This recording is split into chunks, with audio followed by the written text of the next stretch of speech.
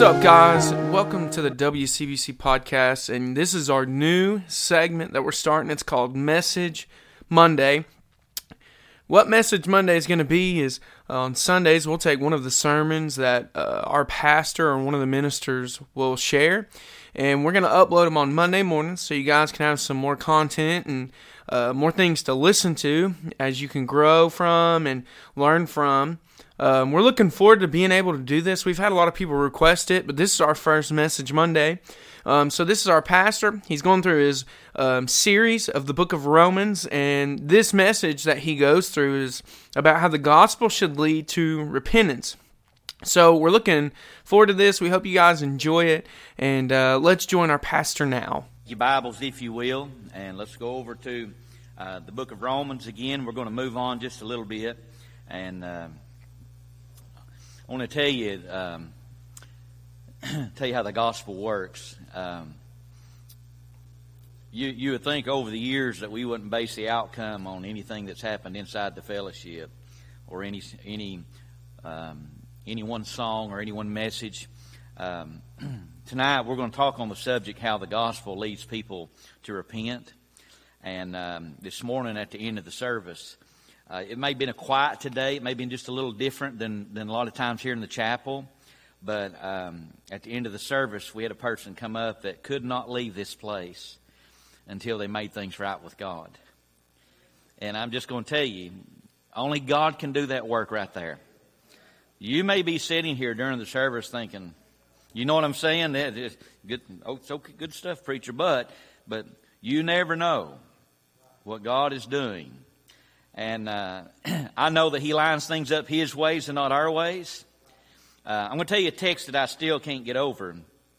When I look at Jacob and Esau, and I look at how that come about, or when you read about how the mother got involved to get the younger son the blessing than the older, you know what I'm talking about? And then you read the text where it runs over, and she basically says, I'll bear this burden throughout my life, but the promise of the spiritual seed wasn't based on anything that she did, but in God choosing. So whenever we think about this, is that when we look as far as what the gospel, when He enlightens through His word, it's a work that He does that we cannot. So that's why as we look into this tonight, we're going to talk about how the gospel leads people to repent. And very good text. We're going to start in verse number 10. Romans 2, verse number 10. If you'll stand today or this evening for reading God's word, we'll read through 16. But glory, honor, and peace to every man that worketh good, to the Jew first, and also to the Greek. For there is no respect of persons with God. For as many as have sinned without the law shall also perish without law. And as many as have sinned in the law shall be judged by the law. For not hearers of the law are just before God, but the doers of the law shall be justified.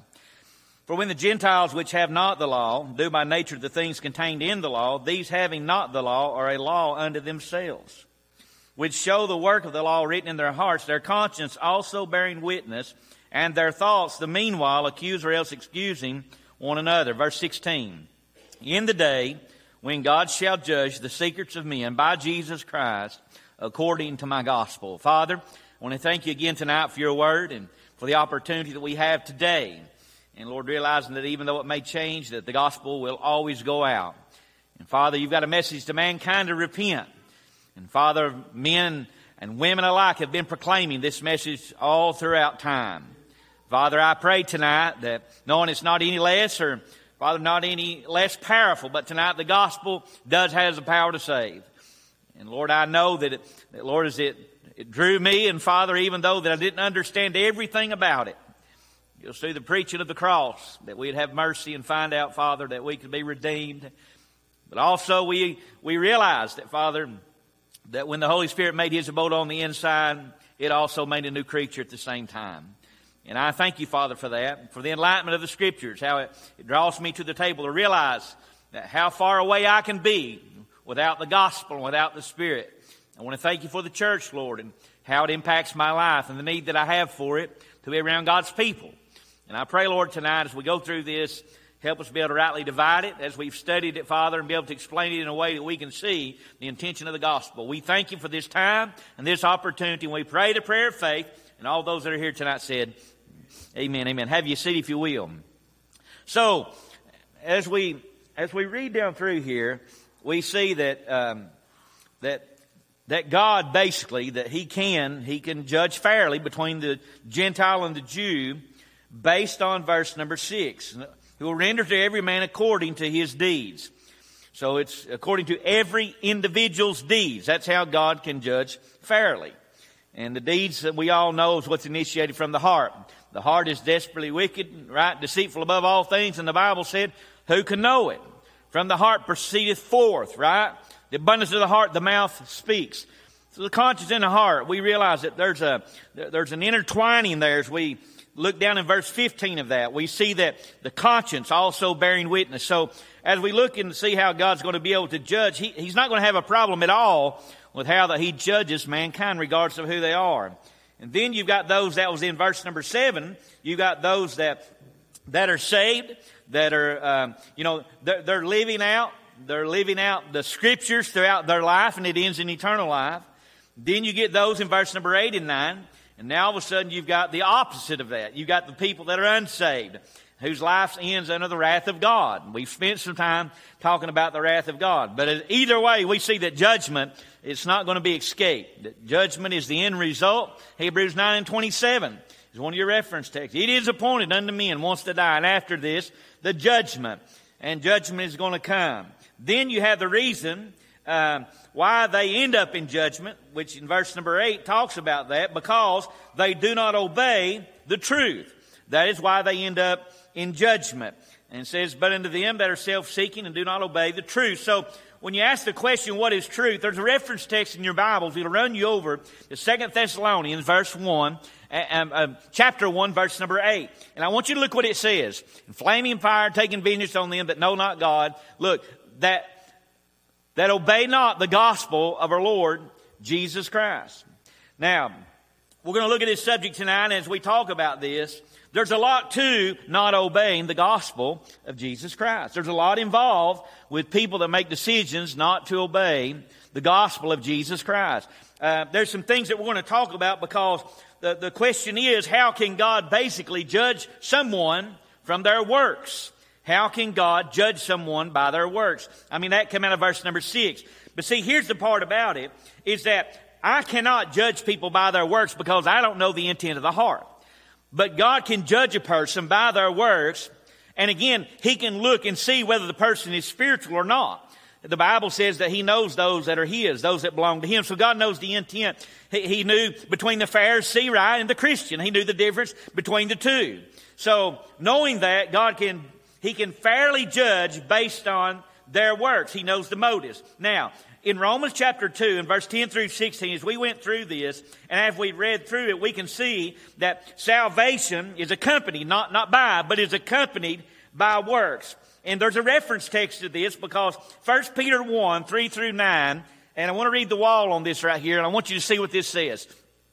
Blessed be the God and Father of our Lord Jesus Christ, which according to His abundant mercy hath begotten us again to lively hope by the resurrection of Jesus Christ from the dead, to an inheritance incorruptible, undefiled, that fadeth not away, reserved in heaven for you, who are kept by the power of God through faith unto salvation, ready to be revealed in the last time, when ye greatly rejoice, though now for a season, if need be, your heaviness through manifold temptation. Look, that the trial of your faith, being much more precious than that of gold that perish, though it be tried with fire, might be found unto praises and honor and glory at the appearing of Jesus Christ, whom having not seen ye love, in whom though now ye see Him not, but yet believing ye rejoice, joy unspeakable, and the Bible says in full of glory, receiving the end of your faith, look, even the salvation of your soul. And basically what it's talking about, salvation being accompanied by works, is when you look, and I wrote this down, I want you to listen. The trial of a person's faith is only through a person living out and obeying the gospel of Jesus Christ. There are no trials for knowledge only. There's no reason for it. Do you see that? There are no reason for trials for people who have a head knowledge. But to those, as in Peter said, those that endure to the end, there will be trials in their life because they are obeying the gospel of Jesus Christ. And there's that's why when it says that that salvation is accompanied by works, that means that there will be fruit produced unto God. Some 30, some 60, and some 100-fold. The equipping of the Holy Spirit in the believer's heart is to equip us, right, to be able to carry out the ministry or the function of the part of the body that we serve in the body of Christ. So as you start looking down through here, you're going to start seeing the difference now. I mean, it's almost like a parallel. He starts talking about in verses 12, 13, 14, and 15. Now all of a sudden he's saying, okay, so God's not a respecter of persons, and God's going to be able to judge the works of people. And here's the thing about it, is that the gospel is leading people to repent. Those are things that you have to realize. Only God could reveal to that person this morning that they needed to repent, right? Only God can do that. Only gospel can do that. You can share the gospel 100 times, and none of us have the power to put repentance in someone's heart. We can tell them they're bad. We can tell them things they're doing is wrong. Listen, we can tell them that it's going to end up in destruction. But when God gets hold of the heart and He shakes the heart, then all of a sudden they realize there's nothing else that they can do. I mean, they can reject that gospel, right? And they cannot surrender to it. But when the Holy Spirit of God gives them an opportunity to come to faith through repentance and believe on the Lord Jesus Christ, for the moralist, for the Jew, and for the Gentile. Now all of a sudden we've got the mindset inside the people, the Gentiles talking about, well, we don't have the law and the Jews have the law, and they have an advantage of being able to be exposed to that. But now you're going to look and see, as you start studying this, how God even divides that out. Because when you start thinking about having the law or not having the law, the problem is not with the law. The problem is with humanity. The problem is called sin. Sin is the issue that God is dealing with. So when we start seeing how God's not a respecter of persons concerning the Jew or the Gentile, and see, here's the thing about it, because both of them has the gospel of Jesus Christ. There was a time, right, that the law stood. There was a time it was holy, it was just, and it's good. It still is.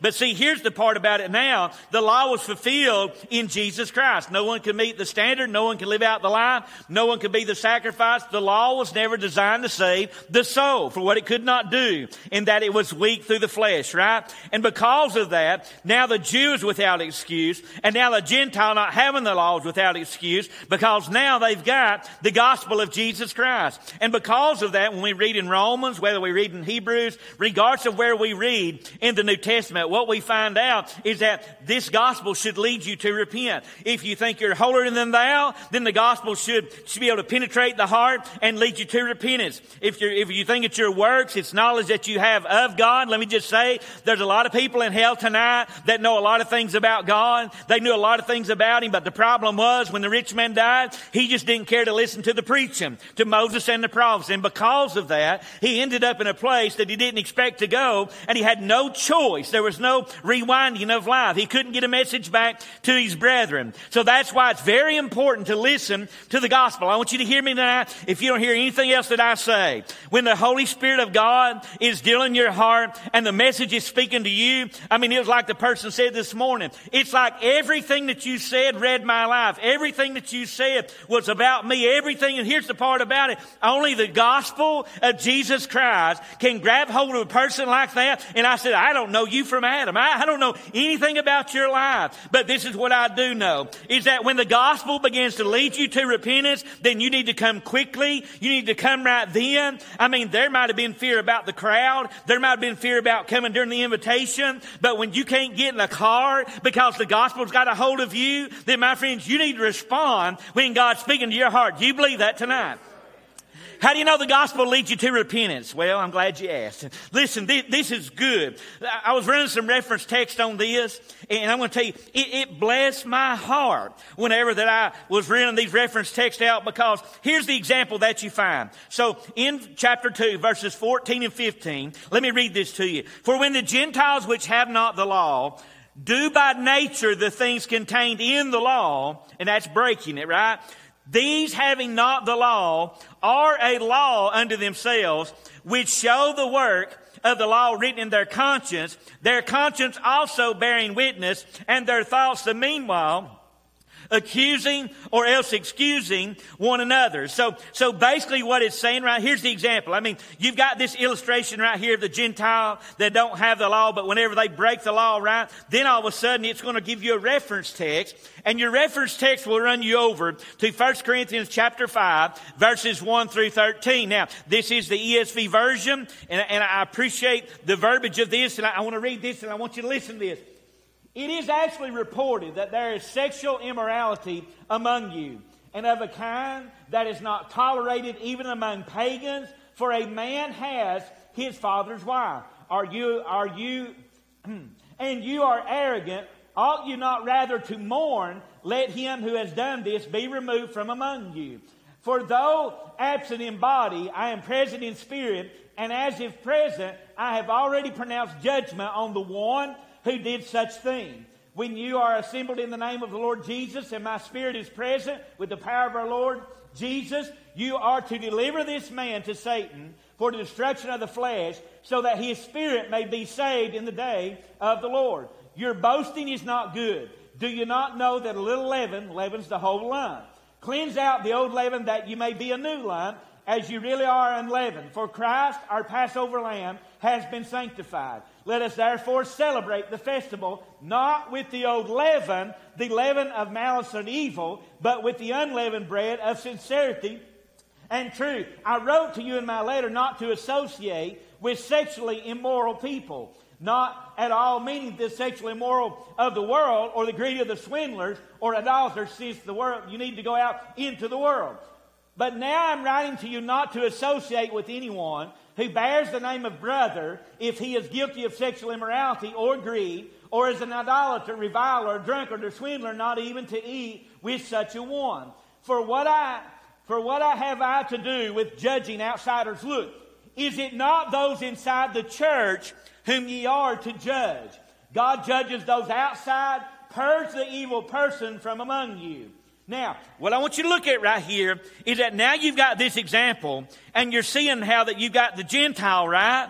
You've got the Gentile without the law, but now you look within the church, and now within inside the church, they've got a person in there, and listen, they're living an immoral lifestyle. And that reference text, the reason it runs you over there, because this is what the power of the gospel has. The gospel will purge a person, and the gospel will lead people to repentance. Because when you start looking here, now noticing the conscience in verse number 15 of Romans chapter number 2, because see, here's the thing about it. When you start reading this right here, you had a Gentile, right? And now you've had a person that's made a profession of faith in Christ. Now that this person has made a profession of faith in Christ, and even though they wasn't raised in the law, even that they have broken the law, and because of that, then all of a sudden you start looking, which show the works of the law written in their hearts and in their conscience. So here's what the Bible's saying when he starts talking about this. You're seeing now that they're aware. You say, how do you know that he's aware? There's another reference text that runs you to the awareness of this individual that's over there. I mean, that's how all this is coming together. Acts 24 and 25. And look what it says. And as he reasoned of righteousness, temperance, and judgment to come, Felix trembled and answered, Go thy way for this time, and when I have a convenient season, I'll call for you. And what that's showing is that when the gospel is leading some place to repentance, just like it was in Felix here, is that they understood that what they were doing was wrong. The problem in the Corinthian church is that there was immorality inside the fellowship, and they weren't dealing with it. And they wasn't dealing with what was going on, because what he's trying to tell them is, and even though that person might have been convicted, listen, any one of us in this room tonight can sin against God. I mean, we can do the most debased sins that they are. Everybody has the opportunity. Everybody has the ability. There's enough fallenness in you to go as far as beyond as you have once before, but not without enlightenment, not without the Holy Spirit of God bringing conviction, not without you understanding the gospel. And there's no excuse for the Gentile to say, the law doesn't apply to me, because when you put your faith in Jesus Christ, the righteousness of the law has been fulfilled inside of you, who walk not after the flesh, but now you walk after the Spirit. Do you see that? So now all of a sudden what he's saying is, now this person, right, they've sinned against God and they're not obeying the Holy Spirit of God. And to a point, they might be afraid just for a little bit. But see, even the gospel will lead that person to repentance. The problem is that when the person is unwilling to repent, and then all of a sudden it becomes prevalent inside the church, that's when he says the church has the responsibility of looking within inside the fellowship and knowing those that you labor among. And when there are things like that arise inside of the fellowship, God holds us responsible for the things that we allow to go on knowingly of what's going on inside the fellowship. Why? Because one, it's against the law of God, right? And now we've got maybe a brother that's sinning against God. And when you start studying this out, I mean, think about this. This is why that when we go to that person is to bring an awareness, so hopefully it will lead them to repentance. I want you to think about this in your lifetime. Have you ever had somebody come to you in your life when you was walking at a guilty distance, when you was out of fellowship with God? Has God ever sent people your way to come and try to gain you back, to come? I mean, they've been to my house. They come many a times. And see, here's the thing about it, is that when they came, their goal was not to run me away, but their goal was to get me back. And I want you to think about this. When you put this in context to how that it's written down, and you think about that if this person, when you make them aware of the sin that they're doing and them knowing, but see, here's the part about it, is that a lot of times when a sin like this is committed and God's not doing anything about it, it seems like, I mean, but think about it. It's going to have an impact inside the fellowship, knowing when you've got people that listen, having your father's wife, and there you are living in sexual immorality. You see what I'm talking about? Inside the fellowship, and to an extent boasting and not handling that. So when you read what it said there in the ESV version, he's saying, you know what, church, you have responsibility, and you need to go to that person, because not only is God against it, but the church should be against it, right? If you agree with it, then you condone it. And he's saying, but here's the whole thing, is that whenever that you go and you go to that person, the whole part about it is to restore the person. It's trying to get them to see that what they're doing is wrong. And then all of a sudden when you go, I mean, if they reject it, I mean, they won't quit doing it, then the Bible says, then you put them outside the church. You put them, listen, censure is one of the last things that a church ever wants to do. But if it's someone that's made a profession of faith in Christ, and listen, they're living an immoral lifestyle, and when you go to try to win that brother back, when you go to try to get them back, because we know it's going to end in trouble. We know that it's going to end in misery. But when you go and they won't come, when you go and they won't repent, then here's the next step. When you turn them outside of the fellowship, listen, it's not by our own power, because it's hard to turn somebody out. But when you turn them out, and this, you know what, you're hoping that them not being able to be in fellowship, them not being able to come and worship, right? Them not being able to come, because when you read through all these examples, you say, preacher, it's just not like that anymore. We don't handle things like that anymore. But see, my friends, here's the thing about it. That's why a lot of people's not being won anymore. It's why when they go off into those sins, they just go off and keep going in it. And see, here's the thing about it. What I've seen in ministry throughout my life is that when you confront things like that and you realize that for the first time, listen, if you can get to them sooner and quicker, you might win them back. But if you don't, if you let it go, I mean, think about this. Imagine what it would cause in the church if we had a son who had his father's wife and they were sleeping together. Could you imagine what a heyday the devil would have inside of this fellowship if that was going on? I mean, think about that. And the next thing you know, you don't deal with it. You leave it there. I mean, you leave it sitting there. When they wrote the letters to the church in Revelation, they said, we even know where Satan's seat is, inside the house of God. And that's why when we start looking at this, that's why we've got to go forward. That's why that there's times that you have to pull people out of ministry positions for a little while, and hopefully they'll repent and turn and get where they need to be. But you can't leave it going that way. And see, here's the thing about it, is that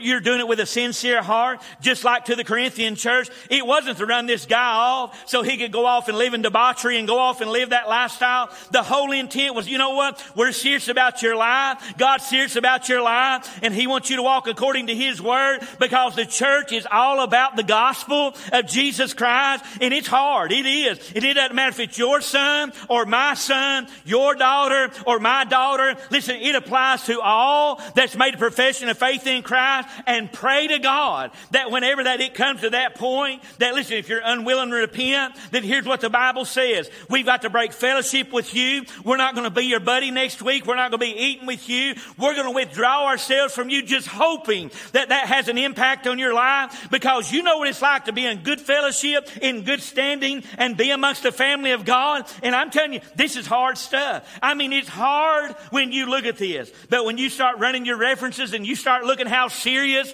God is about the church, and when you start looking how He's saying, you know what, regardless of who you are, listen, we know that the Corinthian church had a lot of Gentiles. They come with a lot of baggage, but it still don't make it right. Listen, when you make a profession of faith, then the gospel of Jesus Christ should be the source of truth that we live by. And let me just say this, the more that I learn about this, the more that I study about His Word, the more it leads me to repenting more than I ever have been before. It shows me, listen, how my mind can get off track. It shows me how my thoughts can go far away. It shows me, listen, how incapable in my nighttime of sleeping, in my dreams, how that I can have bad dreams. It shows me that apart from God, that I still be lost. But imagine this, that whenever that you've got this person and there's sin inside the camp, right? We know what happened in the Old Testament. We know how God dealt with that. But now all of a sudden when we're looking at this, we're seeing that the gospel will lead people to, let me just say this, there's an old saying, and I'm not going to say it because it deals with a lady sweating, sitting in the preaching of, she's got a different lifestyle versus a man as well. But let me just say, when you're living an immoral lifestyle and you know Jesus Christ is your personal Savior, you better expect that when you come, that God's going to deal with you. The preacher's always going to be preaching at you. Why? Because God has a word for us when we are out of His will. Every time that I went to fellowship, you know what I dreaded? How the preacher was going to read my book, right? And even though he hadn't been around, I mean, the Word of God does that. It examines me. And because of that, I was waiting to get out of there, waiting. If I could just make it today, if I can get to that last invitation, I can get out of there and get away from that. Why would a man in his right mind have a mindset like that? You know why? Because, listen, our sin, sometimes it captivates us. Sometimes our sin, it makes us unwilling to repent. Let me just say, sometimes our sin prevents us from even making a step forward. Let me share something with you right here. If the gospel is to lead us to repentance, I mean, even the mercy, think about this. All the times that people have heard the Word of God and they've heard the preaching of this, I mean, even to the person in the fellowship that's not willing to repent that know Jesus. Now think about this. The word repentance, if you look it up, I want you to listen to what it says.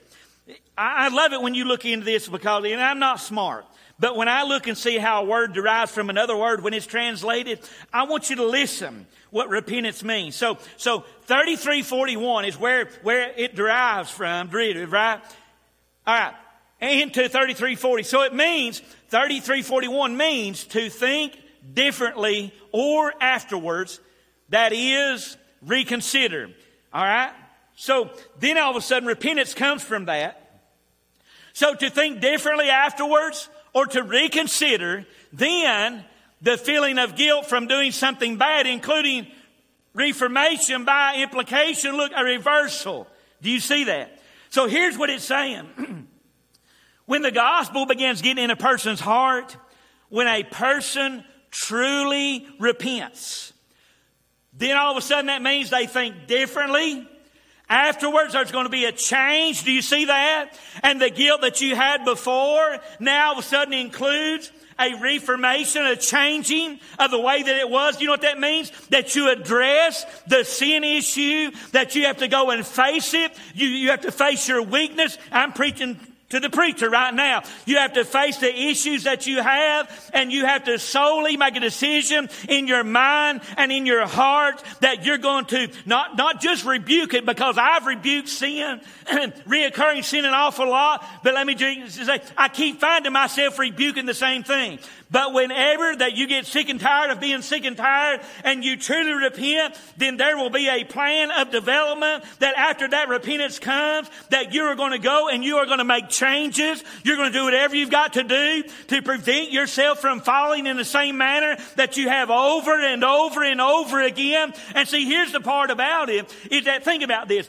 You've got the gospel of Jesus Christ, and it deals with the Christian to repent. And here's the thing about it. If that man in the Corinthian church, if he was turned out from the church and then he didn't repent and his lifestyle didn't change, then when it talked about turning him over so that his soul might be saved, there will be a recompense for the Christian that will not repent. And if it means God taking his life out early, his soul is going to be saved. He is going to make it to heaven. But my friends, he's not going to go the way that it was designed for him to go. And if he's unwilling to repent, then we have to realize, it's like I shared this morning, chastening will come. You can take it for granted. It's going to come. But my friends, listen, if you only have a knowledge of God and you don't live out the gospel of Jesus Christ, there's not going to be a trial. When we talk about people living out their faith, you're not going to understand it. When we talk about sanctification and the process of growing in His Word, you'll never have desire to read His Word, because if it's only up here, then my friends, it's only a knowledge that you have about God. But when it gets down deep on the inside, it's a knowledge you have with God. And God lives on the inside of you, and the gospel will now apply to you, and it'll come out through you. Are you getting what I'm talking about? And it's like this guy, we're going to find out whether he's saved or not. What's going to happen is we're going to try to gain him back. We're going to go and try to get him to repent. We're going to take a brother. We're going to do all that we can do. But if he's not willing to do that, we're going to put him out like God said, and then hopefully that'll be something that'll draw him back. But know this, is that God's still in control, and if he won't listen to the church, then he's not going to be able to come and let it be a hindrance there. Then God's still going to deal with that man. God is going to take him to glory. But here's the part about it, is that, listen, that type of lifestyle, it brings a reproach, does it not? Think about it. Gentiles having no law, we know the lifestyles they live. We know the life that we live. But when we think about it, whenever we commit things that the law is against, the Bible says in the heart and in the conscience, you know those things. God has wired it inside of you. And then to those of us that are saved, the righteousness of the law had been fulfilled inside of us. And now we know those things. We know not to commit those things. But think about this. Then all of a sudden we look at repentance. I'm reviewing repentance, my repentance, in a very different light now. Because think about this. The little things that we struggle on, maybe they're big things, however it is in your heart. Wouldn't it be crazy to go your whole life and trip over the same thing, knowing that it's there? Do you know what I'm talking about? Knowing that it's there. How do you deal with those things? Is it a matter of what's in the ear, what comes in the eye, right? All those avenues goes to the heart. And it's a heart issue. When the heart has a hatred towards sin, then you'll deal with those sin issues individually. You see what I'm talking? They'll become a priority. Not a repentance and a walk away and God, I'm good now. 1 John 1:9 all day long. If we confess our sins, He's faithful and just to forgive our sin and cleanse it. God, thank you for doing that. Thank you for being so kind. And go right back without even dealing with the issue. I shared with you guys this morning. I look like a walrus trying to get up off the ground. I rock and I rock and I roll till I get up, right? All right? Unless you do something about it, it is not going to change. Do you see that? With the sin issue, if you never allow the gospel to live through you, it's never going to change. There comes a point where there's going to be a text and you read it and it's going to speak right to you. It's going to hit you right in the heart and you're going to be, God, you're right. I see this for the first time. I see how clear that it is, judging. You could name them all. Go through all those things. But when you look at what it says, the gospel leads you to repentance. If it can lead a sinner to faith in Jesus Christ, surely it can lead a saint to repentance, to a change of life, so the gospel can live out through them. And let me just say, thank God for His mercy. Thank God for His long suffering. And listen, I want to say, it even applies to you and I. It's just not for people to be saved. It's so that, listen, we can continue to the end, because Peter says that the trial of your faith, they are going to come. And when those trials come, if the gospel is not living throughout your life and you're not being able to overcome the sins that's in your life, then you're going to struggle through every trial just like a child would. But whenever you listen, when you get your feet shod, when you get your helmet on, when you get everything prepared, you will face your trials a wholly different way, realizing that God is always there with you. Right? What does the Bible say that when it's talking about Everything we've been through, Jesus understands that. He was tempted in all manners we are, yet He was without. Do you see that? So think about this. Just think about this. It's amazing. Listen, I've been preaching a long time. But when it run me through all these reference texts, I'm going to tell you what, the light bulb come on. It come on. Because on our best day, on our best week, and on our best month, we can become insensitive to the things that we know about ourselves, but become very sensitive to the things we know about someone else. And even to the people that are unsaved, to the Gentile or to the Jew, to the moralist, to the religious person, it's going to take the power of the gospel to lead them to repentance. The Bible says, unto us that believe, it's the power of God unto salvation. But to those that don't believe, right, it's foolishness unto them. It don't register in their life. And let me just say this. I hope it never changes. With the understanding that I have now, I hope it intensifies. Because this is what I know. If it wasn't for the grace of God, there wouldn't be one of us sitting here tonight. I mean, think about it. The more enlightenment that you have of the gospel, the more you stare in that mirror and look at that man right in the eye and say, I know who you are. Do you know what I'm talking about? And I'm not making an excuse and saying, grace, grace, grace, I stand in grace. No, you know what it does? Draws you to the table. To look at the little things. I'm talking, boy, I think he's got a light on me. You know what I'm talking about? And he's got a magnifying glass. See, it's the gospel that's doing that. You read things for years, right? You look over and you just keep on. But then you start digging one out piece by piece and bit by bit. And then all of a sudden you get one little glimpse of the gospel. And then God's like, yeah, I'm not looking at them. I'm looking at you. I'm reading you. Do you see that? Preacher, you're a mess. I'm a mess in the process, and I grant you. But I'm glad it's that way. I'm glad the gospel is examining. Why? Because He wants me to be more like Christ and less like Jason. Do you see that? And that's why the gospel leads me to repentance. It leads the sinner to repentance, right? It leads everyone to repentance. The gospel is the source of truth that applies for all of humanity, to those that know and those that don't know. Do you see that? It has the power on both sides. The pendulum swings all the way around. You see how powerful that it is? It's sharper than a two-edged sword. It cuts going in and it cuts going out. It gets down on the inside. See, that's what I love about it, is that, listen, it wasn't the men that were righteous that went to the Corinthian man and tried to deal with him. It was the gospel that they lived by, that they all believed in, and that was the source of why they went. Because apparently they hadn't gone for a while, and apparently because they knew the guy, they let it slip through the cracks. But God will not allow those things to slip through. Why? Because His gospel is holy. Do you see that? The law was holy. And God's like, so you think you've got it figured out? Well, let me just show you some things you've not thought about. I'm not going to talk about everyone else. I'm going to talk about you today. And when you read the gospel, right, it reads right through us. The danger in the prosperity preaching is that it makes it about you and not about Him. So the things that we neglect, for example, a person can become a covetous person very quickly. Very quickly, any person could become a very covetous person, living for things other than living for God. Idolatry can creep in the door just like that. But you know what the gospel does? I mean, He hits it every time. Reels me right back in. The mind can go that way. So think about this. Brother Ty, if you want to get ready tonight. I don't know the outcome of that gentleman in the Corinthian church. But I know those that went after him and those that had to deal with that also bore the burden of trying to gain a brother back.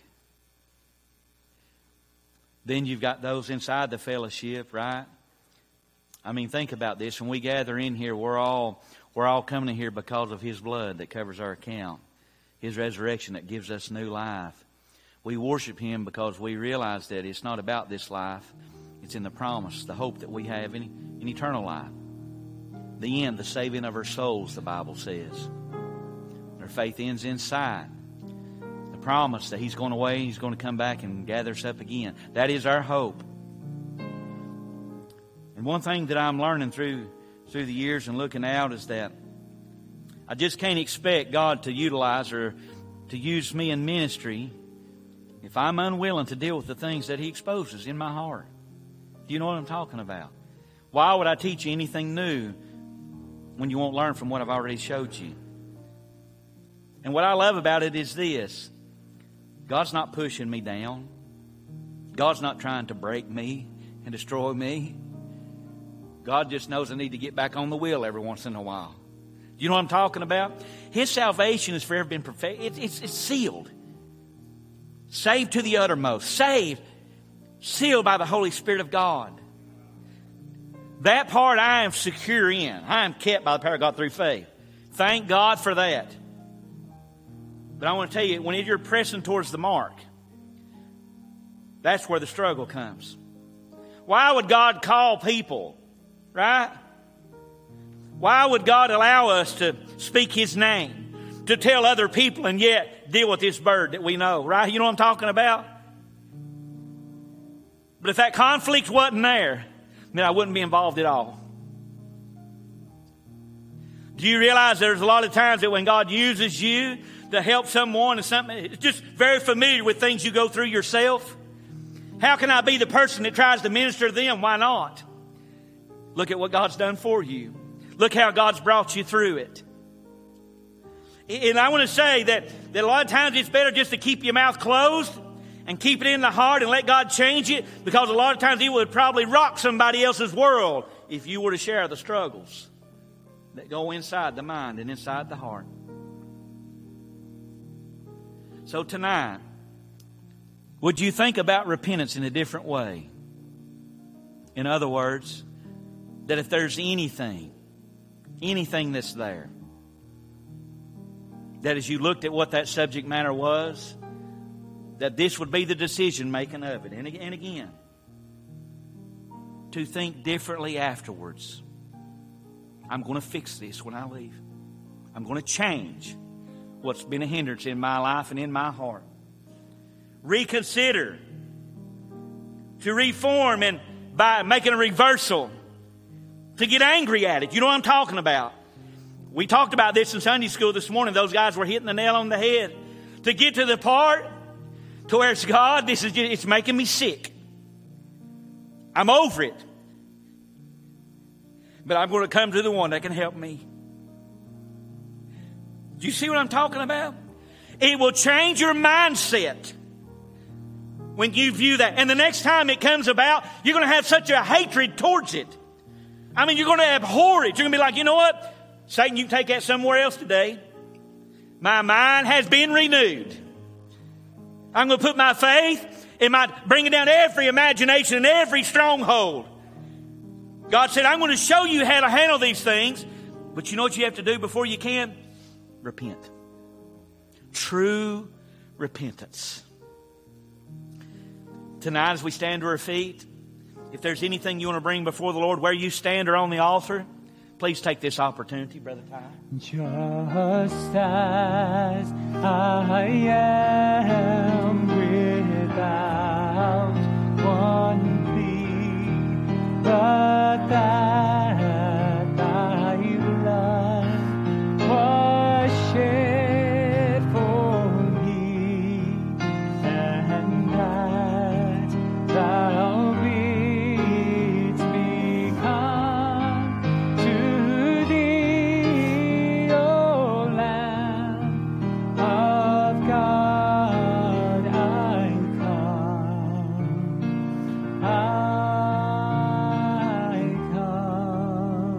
As we continue on in the book of Romans, and you guys that like to read ahead, and when you start looking at the Jew and the law and the advantage that they had, when we read about them, they were the most unruly people, it seemed like. I've always said Hosea got the bad end of the deal. I just can't imagine that. But I also know that they didn't have the opportunity that you and I have with the Holy Spirit, being able to live on the inside and commune with God day by day, approach His throne of grace, right? To have the complete Word of the Old and the New. We're living in the most blessed time there ever has been on the face of this planet. Let me just say, perilous times are coming. Perilous times are coming. When you even think about when he says there'll be wars and rumors of wars, it's already in the air. Is it not? I mean, you can just, there's so many things that we can look at and see. Surely, it's closer than it ever has been before. And the last thing you want to do is go out weak. You want to go out strong. If there's one prayer that I have is I want to go out in my right mind. And I want to be able to say what's on my heart. You know what I'm talking about? I want to leave that testimony. But you know what? I'm actually living every day that I live. I shouldn't really have to say a thing, should we, when it comes to that time? So I hope and pray that as we go through this, I mean, I've been studying this out, and I'm like, man, this is getting good. And today it was like a slap in the face. Well, let me show you something, big boy. Thank you, Lord. You're right. No one else could love you that way. You know what I'm talking about? I'm glad God loves us that way. That He will reveal how much we have a need for Him, even with the Holy Spirit of God, right? And I thank Him for that, because it'll bring correction in my life. And at the end, it'll be different than it was in the beginning. That's like I always say, if you want to read about a guy, if you want to see transformation, look at Peter's life. Look at it. Dude. I mean, he was just, you couldn't handle that dude. You didn't know what he's going to do, what he's going to say. Lord, I'll do this, I'll do that. You have no clue, dude. You know, but boy, when you read 1st and 2nd Peter, the flow of the experience that he had. I loved it when Peter, they're going to come get you one day and you're old, you ain't going to like it. And Peter's like, what are you going to do with John? What about John? I'm just telling you, man, they're going to come one day, and they're going to come for you. I'm glad that I have a Savior. Amen. That speaks to me. I'm not being funny about this. I'm talking about His Word abides in my heart. And I'm glad that He abides in my heart. The more you read, you say it don't apply to me, there'll be a day it will. Keep reading. I'm not getting nothing out of this. You're looking at it the wrong way. You're not looking at it right. Start breaking it down and see what it does to you. Amen. Break the Word down, it breaks you down even more. Amen. And you know what we do? We cry, holy, holy, holy. Blessed be the name of the Lord. And if He can do that to our life, pray for the sinner. Pray for the person that's lost. Don't come to church half-hearted. Come expecting. Amen. Amen. I learned a big lesson today. At the end of the service, like, man, it was just quiet today. It was just, you know what I mean? You have these thoughts. And then you see a person who's broken. You're like, God, I'm glad you know what's going on. Not based on us, it's based on you. That's right. Thank the Lord for that. Amen. Brother Ty.